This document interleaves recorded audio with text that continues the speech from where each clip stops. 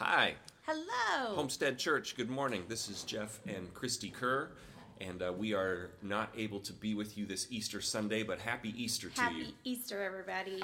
The reason we are not able to be with you is somebody's fault. Typically in marriages, you can share the blame with some things. Not this time. This time it is all my fault. Maybe the first time ever that something has been completely my fault. It might be. First time. True. I caught the COVID a couple of days ago. I started having some symptoms on Wednesday evening, and then Thursday went in for some tests, and I aced those tests. 3 for 3. So I caught the Rona, and so we are staying home this Sunday. So if you are new today, we're so sorry that we couldn't be there to meet you. We always love meeting new people from the community on Easter. So please come back. We hope that you have an awesome day today, that you get a chance to meet all of our amazing Homestead people. But we really would love to meet you in a couple weeks. So make sure that you come back. We're coming back. We're coming back from this. We feel really confident. I'm handling it pretty well. In case you're concerned, I don't like to use the word hero too lightly, but I'm really doing okay. You're an inspiration to the kids. So we got a lot of fun stuff for the families today.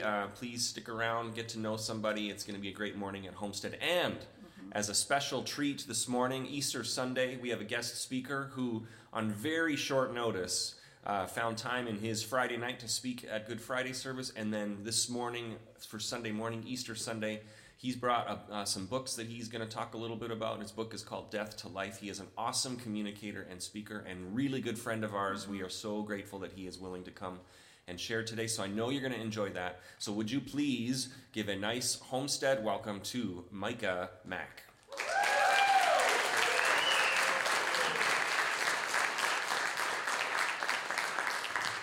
It's when I got the call on Thursday, literally I believe Thursday, a day before Good Friday, my heart broke for Pastor Jeff and Christy because a beautiful brand new building, Easter Sunday, the Sunday where every pastor wants to be there in his community, his church, and they can't be here.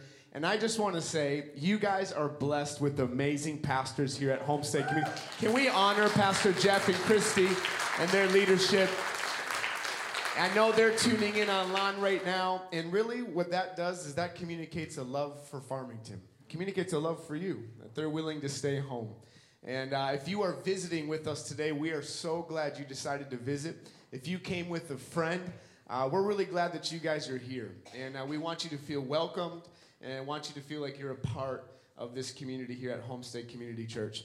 My name is Micah, as Pastor Jeff and Christy said, and my wife and I, we get to travel the United States, literally preaching everywhere and anywhere. We're in Florida, Pensacola, Florida this weekend.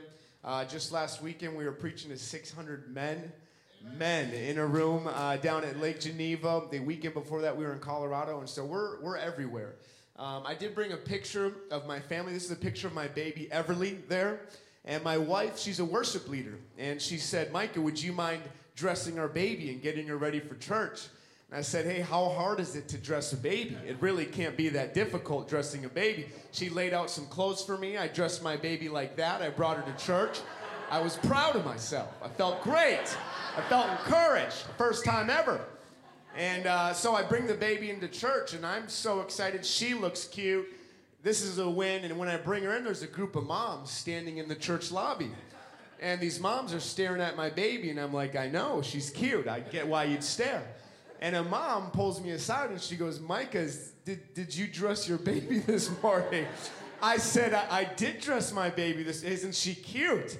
And a mom, she goes, Micah, I just want you to know that when you dress a baby, the first thing you want to do is put on the onesie, and then you put on the pants, okay? And if you're a man in the room and you saw nothing wrong with that photo, well, neither did I. Neither did I. The baby has clothes on it. It's fine. The baby's warm. It's fine. It looks great. I'm a man. When I get up in the morning, I put my pants on first, then my shirt. Supposedly, there's all these methods to dressing babies nowadays. It's crazy. It's a crazy world we live in, you guys. I'm still learning what it means to be a dad, and my wife, thank God for her. This is an updated picture of my family. Everly there. Everly's now 4. That's the next picture. There's Malachi, who's 2. And that's our family. That's our little family, and we're grateful for them. Hey, Pastor Jeff and Christy alluded to it very quickly. I did bring some copies of a book that I wrote, first ever book called Death to Life. And if you've been a part of Homestead for a while or you've been coming on Sundays, we've been asking this question around here: who is this man named Jesus? Who is Jesus? Who is he? You know, he would teach with authority and power, and people would say, hey, who is this guy? Jesus would heal and forgive sins, and the question was asked, who is this guy? And then Jesus makes this bold claim by saying, I am the resurrection and the life. Who is this guy? And so I wrote this book talking about this guy named Jesus and how he loves to take us from death to life. And then when he does that, when he takes us from death to life, then he also wants us to stay free and to live in his freedom. And so the second part of that book is all about how do we live in the freedom that Jesus purchased for us. You guys can get some of those after service if you'd like. But the title of today's message that I want to preach to you is called Death to Life. In fact, I want to start off with a story of a couple of siblings. I don't know if you grew up with siblings at all, if you had sisters or brothers. I'm the oldest in my family. I have 3 younger sisters, y'all. I grew up with estrogen around me all the time. I'm still working through issues today, okay? And if you are a man and you had all sisters, you either have anger issues or you're really patient. One of the two, okay? It's a big extreme that way, okay? I love my sisters. In fact, one of my sisters is having a baby today, hopefully, which is really cool. We're praying that we have a baby today. But, you know, there's these siblings, a brother and 2 sisters. And your typical sibling dynamic, but if they could be here today to share their story with you, they'd describe about how their story all changed when they decided to encounter and meet this person named Jesus. When Jesus didn't just become someone in a book or a Bible, or Jesus didn't just become someone who they had heard about, but Jesus had become personal to them in their life. It changed them from the inside out. They were at one point dead and lost in their sins. They met someone named Jesus who served as a bridge to make a right relationship, to bring them from death to life. And if this brother and 2 sisters could be here today, they describe to you how Jesus changed everything in their life. But there was a moment where this brother, who at the age of 17 years old, ends up getting sick. And the sisters say, hey, you should go to the doctor. Like, you don't seem like you're doing well. You should really go to the doctor. He said, no, I'm okay. Finally goes to the doctor, 17-year-old kid. And the doctor does some blood work and some tests, and the doctor comes back. He says, son, do you have family? He goes, yeah, I have family, but why does it matter if I have family? He goes, son, he said, I'm sorry to tell you this, but your blood work came back, and you have a terminal disease. You maybe have 4 months left to live. You're going to need your family in your life. And the 17-year-old kid's like, whatever, like, there's no way. I'm 17 years old. He goes, son, here are the results. You need to go home. You need your parents and your family in your life. The 17-year-old kid goes home, and he tells the news to his family, and the family begins to freak out, kind of in shock, disbelief, looks at the results. And the sisters, after some time crying with their brother, the sisters began to say, hey, you know what? You know how we've given our life to Jesus? You know how the Bible says that Jesus heals? Well, we're not going to stop praying, and we're not going to stop believing for God to do a miracle in your life. We're going to believe that God will do the impossible, that God will heal you. And these sisters were filled with faith for their brother, that they'd see a miracle before their eyes. They'd seen Jesus heal before. They believed that Jesus was going to heal again, so they believed and they cried out to God. And the more they did that, the sickness didn't get better. The sickness actually grew worse. And the doctor said, hey, I'm sorry to tell you this, but you probably have a week left to live. You're going to want to have extended family come in. This may be your final week here on earth. The sisters could have been discouraged and could have given up. But instead, they choose to keep believing that God would show up, that God would do a miracle. They held on to faith, and now the family's around the bedside of a 17-year-old son and a 17-year-old brother, and the family's there, and these sisters watch as their brother end up taking his final breath on the earth. A young kid passing away. And after some weeping and after some mourning, the sisters begin to say this very thing. Jesus, if you would have shown up, our brother wouldn't have died. Jesus, if you just would have shown up like we've been asking, if you just would have shown up how you've done miracles in the past, if you just would have shown up and touched our brother would have been healed. And right there is the tension that so many people live in every day of their life. What happens when you read about this man named Jesus who says he's the resurrection and the life? But what happens when your reality of your life doesn't line up with who this person named Jesus is? What happens when Jesus the healer, Jesus the provider, you name it? What happens when you don't see his character show up in your reality? You could fill in your own blank. Jesus, if you would have shown up, we never would have had the divorce.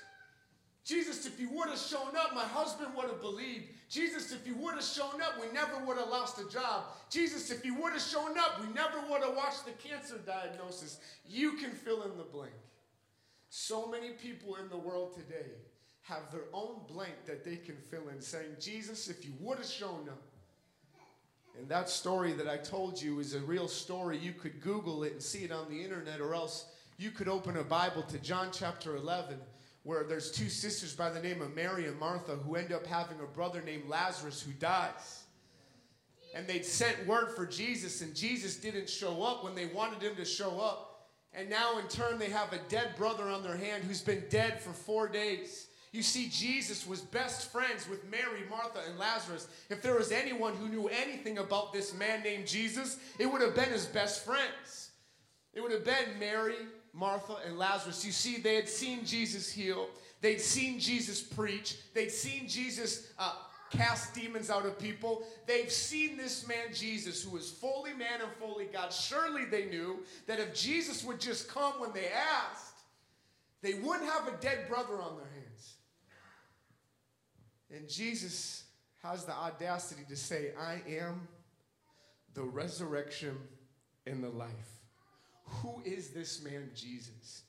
I want to lead you with 3 things about who this man Jesus is that he shows us right here in the story of Mary, Martha, and Lazarus.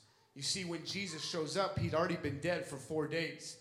Families would come from out of town to comfort the family who had lost a loved one. In fact, in Jewish culture, it was common for families to stay for a minimum of 7 days to weep, to mourn, to wail. In other words, everybody in the neighborhood knew when someone passed away because you could hear the screaming, you could hear the weeping of someone who had died in the community. Sometimes they would stay for up to 30 days with the family. When does Jesus decide to show up? 4 days late. And the very first thing out of Martha's mouth, the sister of Lazarus who died, the very first thing out of her mouth was this: Jesus, if you would have shown up, our brother wouldn't have died. First words that Jesus hears. If you would have shown up, our brother wouldn't have passed away. And then Jesus looks right at Martha in verse 23 of John chapter 11. And he looks at her and he says, your brother will rise again. You want to know what Jesus was doing? He was addressing something that happened 4 days ago. He was addressing a past issue, a past event. If you're taking notes tonight or today, the first thing you need to know about Jesus is he always gets the final word about your past. He gets the final word about everything in your past. This issue happened 4 days ago. I wonder what issue happened 4 days ago in your life. The things in the past that still seem to stick with you. The things that you seem to never get rid of in your mind. The trauma, the pain, the sin, the things you've chosen, the things that maybe you didn't choose, but maybe the things that have chosen you. You see, I'm convinced one of the greatest prison systems in the world today isn't concrete and bars, but it's this word called shame. It's this word called shame that looks to lock God out of your life and to keep you locked up. Isn't it funny that we love to look in the rearview mirror of our life and constantly replay our past, but all the while Jesus just wants to be in the driver's seat and not allow you to look in the past, but to look forward with him as he leads your life. You want to know why the devil loves to bring up the past? The devil loves to bring up the past because the devil doesn't have a future. And all he has to go off is your past sins, your past mistakes, your past hurts, your past wounds.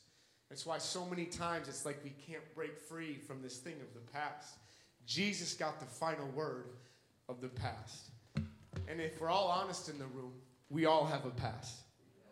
We all have a past. Why? Because all of us at one point were born dead in sin.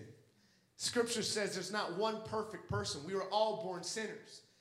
That it was because of Jesus and only because of him that he would be like a bridge, serving as a way to connect dead people, people who are dead in their sin, and see them become found and lead us back into relationship with his heavenly Father. You see, we all have a past. Growing up for me, I had a past. You see, the person I wanted to be like was my own father. My dad was a local youth pastor, a local firefighter in our town in Egan. My dad was the hero figure of my life.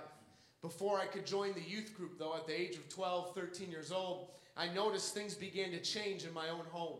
My dad, we used to open his Bible in the mornings and spend time with Jesus. But now, when I would open my dad's bedroom door, there would be hard drugs laid out on the bed. And I'd say, Dad, what are you doing? And he'd quick try to cover up the drugs and put them in his pocket and try to hide them. Hey, son, why don't you go in the room and watch the game? I'll be there in a little bit. I wasn't dumb. I knew what was going on. I'll never forget the day where my dad sat me and my 3 sisters down in our living room and said, kids, I just want you to know I'm divorcing your mom. I'm never going to step foot inside of church again. This is who I am. This is my life. This is how I want to live. See you later. And at the age of 13 years old, I became the man of the house. My mom, who was a stay-at-home mom, now all of a sudden worked full-time, went to school full-time, trying to provide for 4 kids. Our church fell apart that we were a part of. And the best decision a single mom ever did is she called a friend and said, hey, where's the best church that I can bring my family to? And there was a single mom hurting, broken, over 17 years of marriage that went down the drain, watching a husband cheat on her with multiple women, drugs and alcohol rip apart and destroy a home. And there I was watching my dad transition out and leave our family. 1 year after my dad left, my mom was tucking my sister in bed one night. She came across a big bump in her leg. And when my mom discovered the bump, she knew it wasn't just a bump or a bruise. She brought her into the doctor. When the doctor did tests, they found out there was a 6-inch by 8-inch tumor wrapped around my sister's femur bone. When they did a biopsy of the tumor, they found out it was stage 4 synovial cell sarcoma cancer. An 8-year-old girl was given a 20% chance to live. I just watched my dad leave our family. And now I'm watching as my 8-year-old sister has a 20% chance to live. Jesus, if you would have showed up, Dad wouldn't have left. Jesus, if you would have showed up, an 8-year-old girl wouldn't have cancer. Do you see the tension that so many people can live with? Do you realize I have every excuse in the book not to believe in Jesus? I have every excuse in the book to say, forget God. Why would I ever follow this man named Jesus who says he's the resurrection and the life? But my reality looks more like hell than it does heaven. This is exactly where Mary and Martha is. And Jesus looks at her and says, time out. Your brother will rise again. This isn't the end of the story. You don't see the full plan.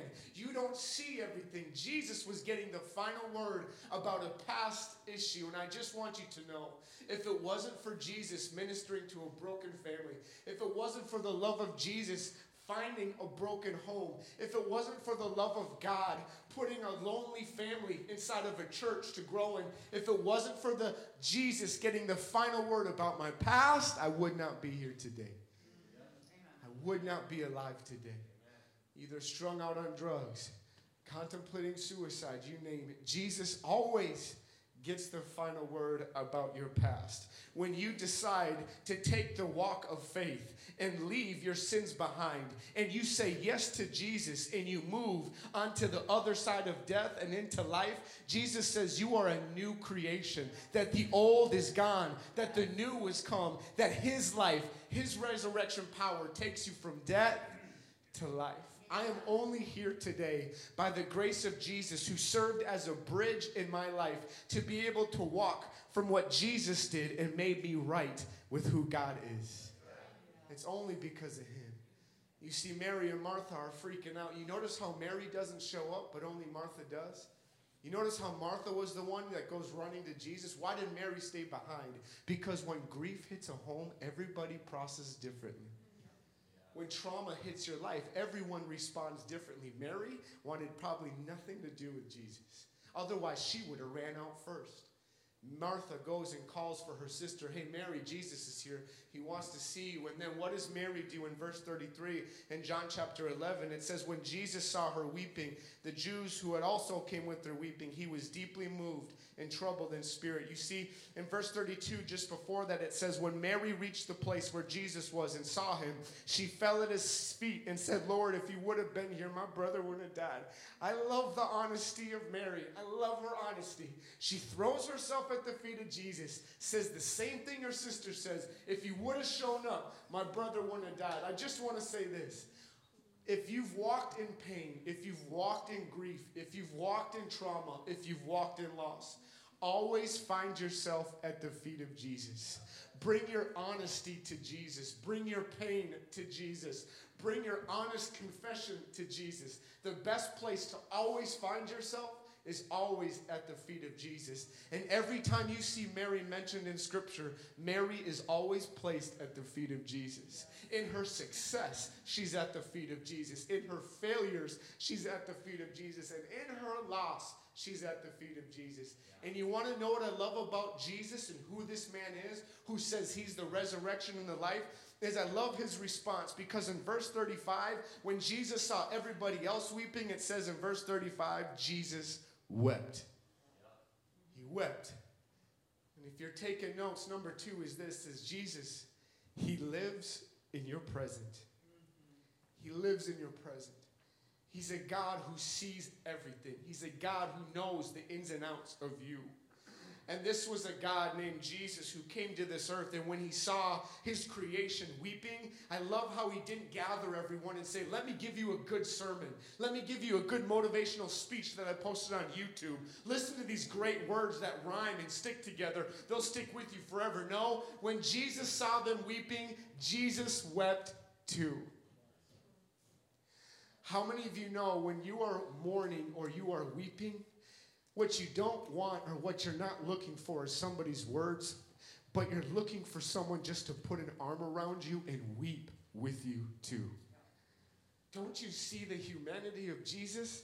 That when he saw brokenness, he was drawn to it. That when he saw hurting people, he was drawn to it. His heart was constantly moved with compassion.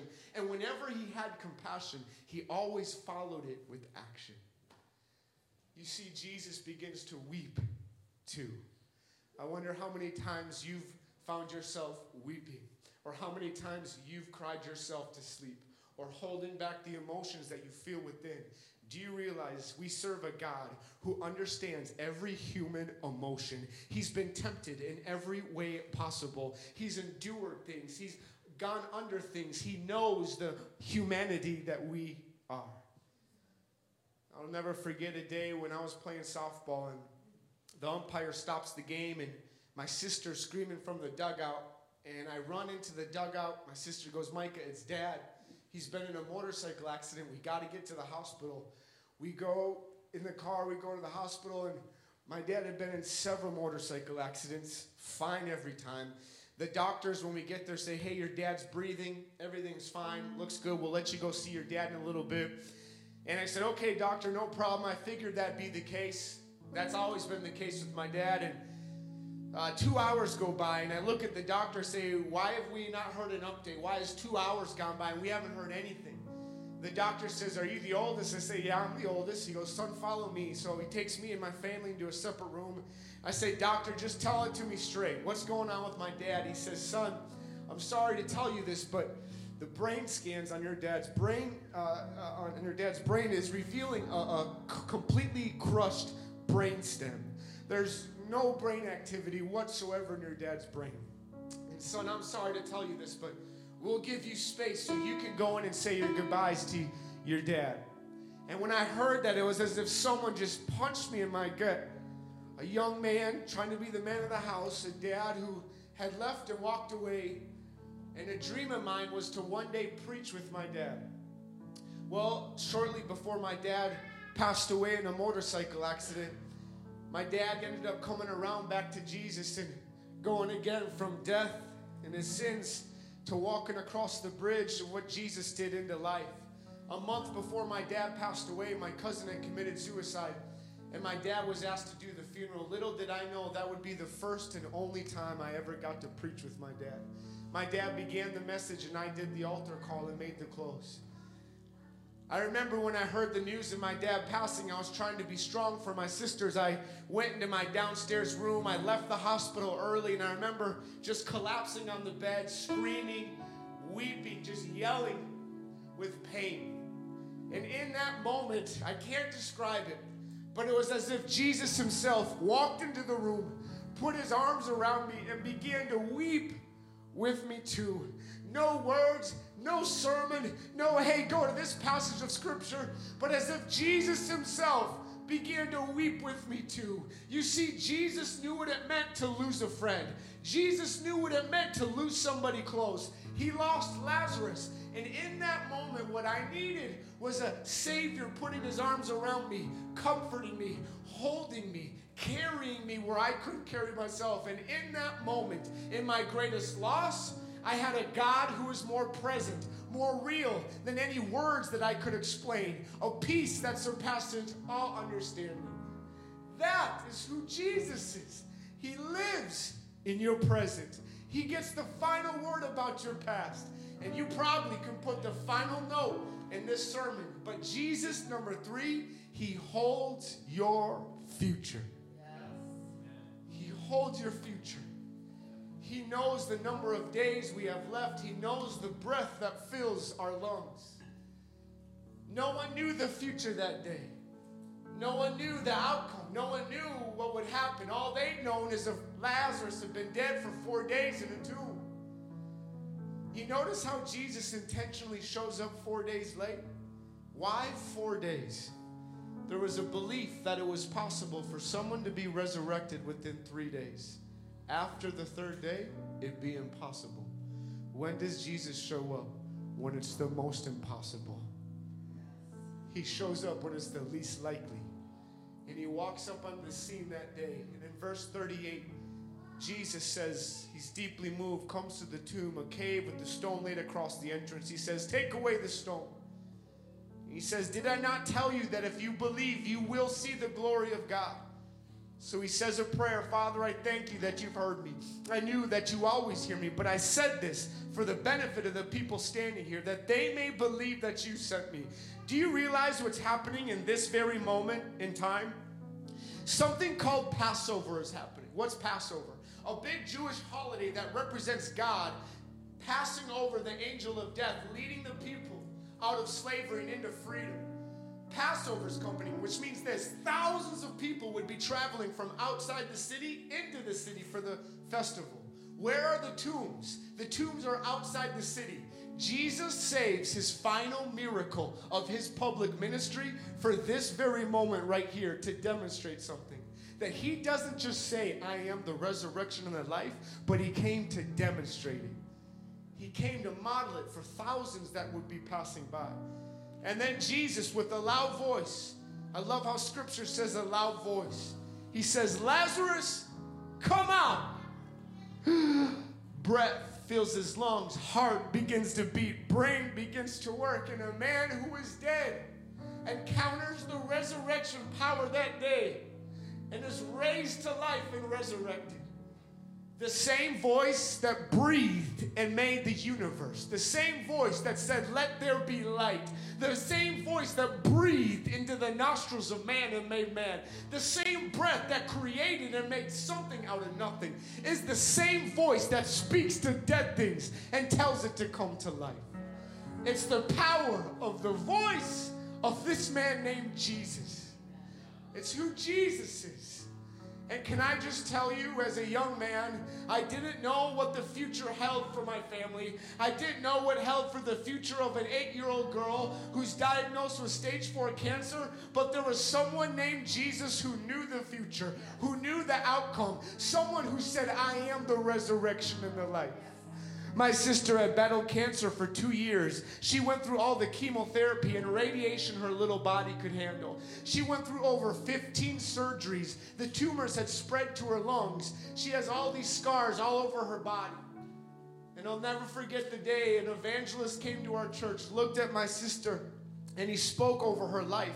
He said, young girl, one day you're going to come to my church in Tennessee and you're going to share your testimony on how God healed your cancer. We've been praying for 2 years for a miracle. Nothing. Make-A-Wish Foundation showed up and gave our family a wish. Her wish was to go swim with the dolphins in Florida. Make-A-Wish gives wishes to kids who are probably going to die. Every single child on the cancer floor at the University Children's Hospital died.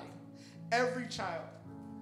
My sister, through the radiation and chemotherapy, through a divine intervention, went to the hospital to go get scans and see where all her tumors had gone in her chest. When the doctors held up the scans, there were no more tumors whatsoever, and she's been cancer-free for over 15 years. It's the resurrection power of Jesus. And today, this Easter Sunday morning, she is leading worship at the very church she was prophesied in, that she would give a testimony of God healing her. Only God can write stories like that. Only God can make ways like that.